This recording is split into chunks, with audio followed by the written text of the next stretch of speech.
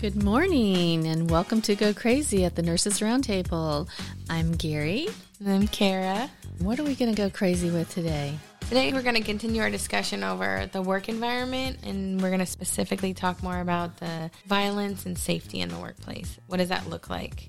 I agree, and we'll continue. So today we are talking about workplace violence with the continuation of our conversation on nurses' working environment. You were doing research regarding this topic.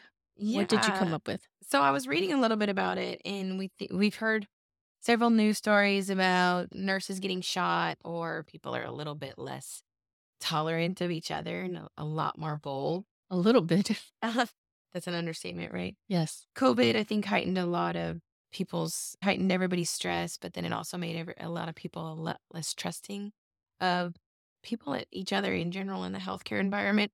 But I was reading a little bit, and according to the Bureau of Labor Statistics, the rate of injuries from violent attacks against medical professionals grew by 63% from 2011 to 2018. And now that's right before COVID, but I don't think the pandemic has made it better. That's an incredible jump. That's a huge jump. In crime statistics against nurses. Is that just against nurses or against healthcare workers in general? It's against nurses and healthcare workers in general. There was an incident in Tulsa, Oklahoma, where a surgeon was shot to death. He was shot to death because the patient had continued back pain after an operation. So, well, we don't often think about that when we go to work. What if this patient doesn't like what my treatment plan is, or how I carry out my treatment plan, and they attack me? What are the consequences of our daily work environment? Sometimes the outcome isn't satisfactory. That's true. But there are so many common hazards to healthcare workers. But I think right now, violence is probably at the top of the charts as far as a hazard for nursing and healthcare workers in general. I was listening to an ANA webcast, and they were talking about physical hazards. And one of the things they pointed out were different general physical hazards, overexertion, slips, trips, and falls. And they had workplace violence as the third most common health hazard for healthcare workers. But I think it's come to the forefront of what's happening, violence against healthcare workers and nurses, that they're definitely, and it's already noted that it's underreported. What we see and what we know, there's more out there than that. What else did you find out? Oh, I was thinking broad spectrum, right? Like workplace environment hazards. How long does it take security to get to you, or how long does it take your response team to get to you? Some facilities have developed response teams to de-escalate situations. Oh, yes. So you call a response team and then they come to de-escalate it.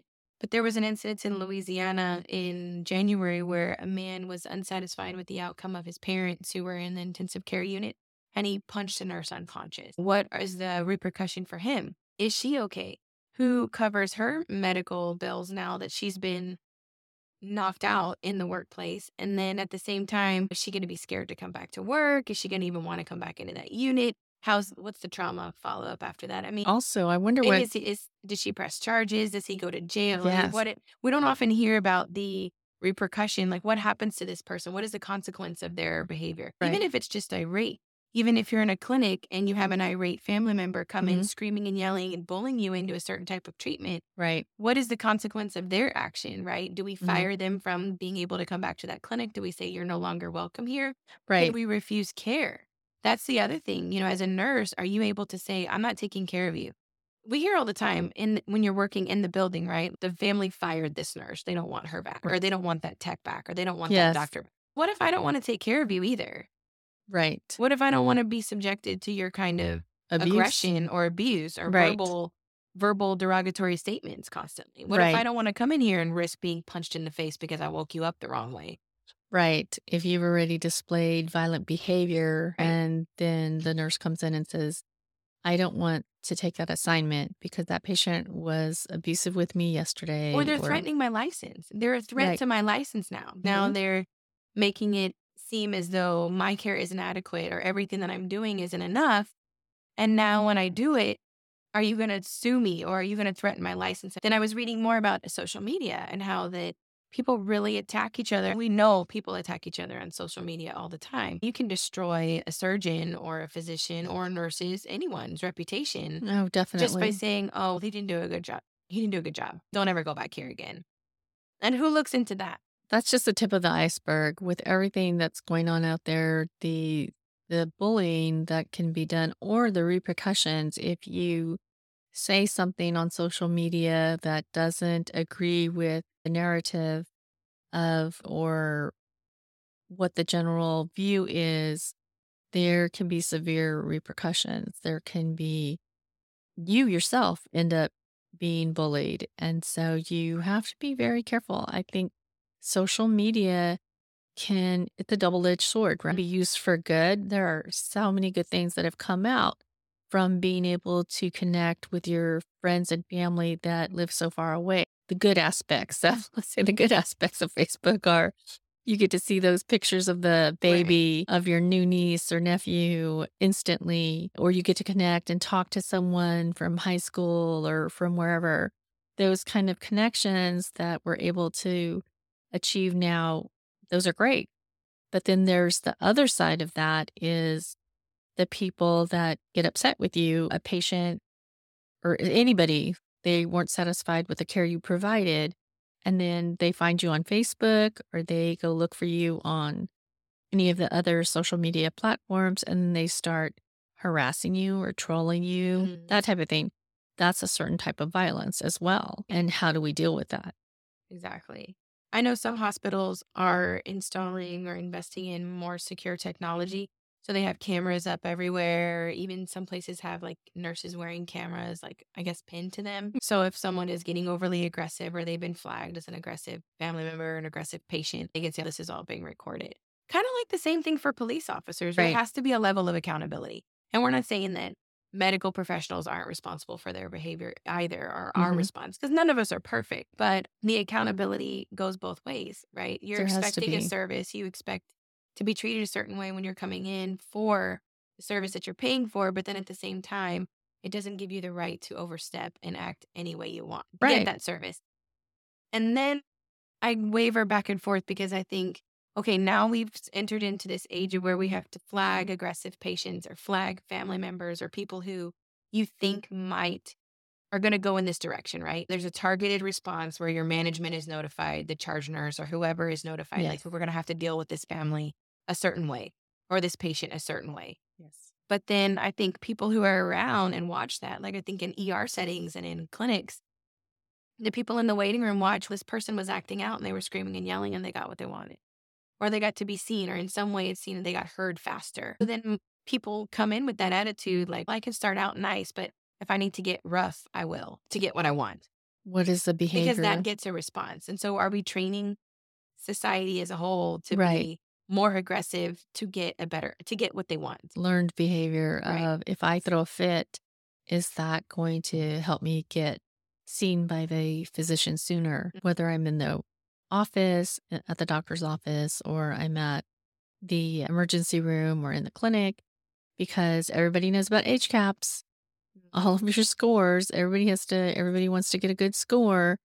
And if you have an irate patient or family member who can influence the scores, that you're going to want to give them that attention and calm them down and make sure everything goes well so that they give you a 10, a 9 or a 10. Because Right. anything less than that is a 0. Right. So I think that plays into a narrative. I think that we should do the same way that we have debriefing, right? If Mhm, someone dies, you lose a mhm. patient on any floor, there should be a debriefing moment. And I think a lot of places have moved towards talking about what did we do right? What did we do wrong? How does everybody feel about this situation? Did we do everything we could do? Could we have responded better? And so Right. you do that in the instance of a death. And I think when there is a work environment hazard that's happened or Mhm. violence issue or a safety issue where something has been breached, somehow our level of security was breached, we should have a debriefing on it. I Right. think everybody involved, whether some level of, hey, how do you feel like we handled that? Do you think that the security response time was fast enough? Are you okay? Is this going to affect you when you come back to work? I don't know how I have yet to see that. And I've had a couple of experiences where personally it's 2 a.m. in the morning, the halls are dark, everybody's asleep, and I'm in a pediatric unit. And a psych patient somehow ended up in my facility fully in a psychotic break. His head was covered up with a towel. We don't know how he got there. He's just sitting in the middle of like inside the unit waiting room, not speaking to anyone. We don't know if he's aggressive. And it's me and one other female employee there Mhm. to navigate this situation, right? He's in the basement somewhere dealing with the ER because they never stop, right? Our distress button. But it's still up to me to guide this Right. man safely out of the unit and then try to figure out how he got there. And Right. so for me, it meant a lot that the head of security later called me later a couple days and said, "Hey, you were the one who was there. How do you feel about this situation? What do you think we could have done better?" Right? And what had happened was our behavioral unit wasn't locked down yet. So he just walked right out of the unit that he was supposed to be restricted to, found an in facility inpatient elevator, and went straight up to the first floor that he could get off on. Ah, okay. That could have been potentially hazardous for any one of our little kids who was Right. there unaccompanied. To Right. mention the staff, if we had have approached him aggressively, you Mhm. don't know what he's there for. Yep. But follow up is so important. And I Mhm. think that I don't see a lot of discussion on that, a lot about the follow up. I agree. I do think that those debriefings are very helpful. And also, nurses and the general support staff as well have ideas and they're on the floor 24/7. So they may see something that upper management or leadership is not seeing as far as how we can make the environment safer. Because what's our goal? Our goal is to make the environment safer. So if there is that type of violent attack or that type of shooting or that type of physical violence against a nurse that happens, how can we make it better? What can we do to prevent this type of event from happening? And if it's I think that recent shooting that happened, it was a family member or friend or something that was able to get into the unit. Can we look at that policy again? Let's look at that visitation policy again. And let's see if there's something that we could have done. And then moving forward, what can we do to change that? Because if you're going to put the staff at risk, it's better to make the changes. And that just goes towards behavior in general. If you have good behavior, that's going to be rewarded with the more availability of visitation or something more opening of our hospital policy or our facility policy, no matter where we are, to be able to allow more visitors. But if this type of event is happening, then we need to protect our staff because we need to think about the patient and how that's going to affect the entire patient population. If nurses are afraid to come to work because they're worried about their safety, then, that damages the whole system, which ultimately damages the patients as well. I think moving forward too, we have safety checks, right, in place for Mhm. kids in school. They have to go through drills and what happens if this happens. Do we need to have safety plans? We do have safety plans, but do we go over them as a facility? Like, where's your exit? How are you getting out? What is Right. your responsibility to your patients? Right? Mhm. If there's an active shooter, or if there's a bomb threat, we go over them once every few years, but maybe we should do them more frequently. Right. Where are the panic buttons located? Does everybody in the unit, even we have so many travelers and such high turnover, does everybody know the steps to take to even get to a panic button, where the fire exit is, or where the stairs are, or etc. It goes on and on. And then who do I go to for help if I feel like it's been linear, if it's been my Right. coworker? And I've been subjected to a coworker who backed me into a room and was yelling in my face, almost in a physical altercation. I was so shook up. I didn't know what to do. Do I'm in That's charge right now and this has happened to me. Do I call security to deal with my coworker? Do I go, right. where's my manager after hours? They're not there. How do I handle this situation? Who do I go to get something done or to how do we de-escalate?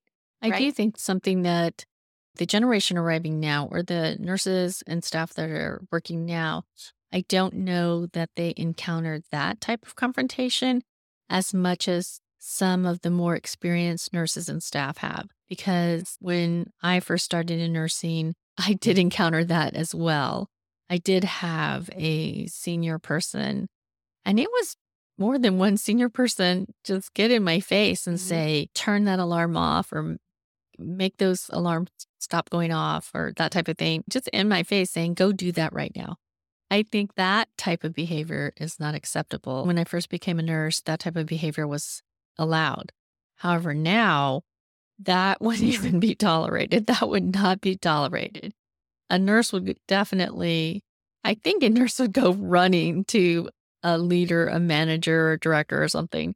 If anyone approached them and got in their face, if any manager or coworker got in their face and yelled at them for something, I think they would be quick to report it. What do you think about that? Do you think nurses are more willing to report things like that, or you think they're still not Uh, underreporting? I think it's still underreported. I Okay. think it depends obviously on the person that's being bullied or the person that's being attacked, right? Their personal experiences are. Are they Mhm. going to be paralyzed with fear? Have they had overcome other traumas? Is this a familiar situation? Do they know their rights? A lot of it comes down to, do you know your rights? And I think as nurses we come into this position of, I'm here to serve you and I'm here to take care of you. And we set ourselves aside to do this job, right? Because this is part of our work, to care and to love and to give these services. A lot of times we don't realize our rights, even when it comes to the patients and the family members, violating them with their demands and attitudes and verbal aggression. No, I definitely agree. I think that it's just very important for nurses to be aware of the process and of their facilities policies, whether it's physical safety, knowing in general policies address the issue when nurses and staff are onboarded. All right, that's all the time we have for today. We'd love to continue to hear your thoughts and opinions. And remember, whatever life means you today, don't go crazy. So email us, drop us a line at gocrazy@thenursesroundtable.com, and be sure to subscribe to our podcast.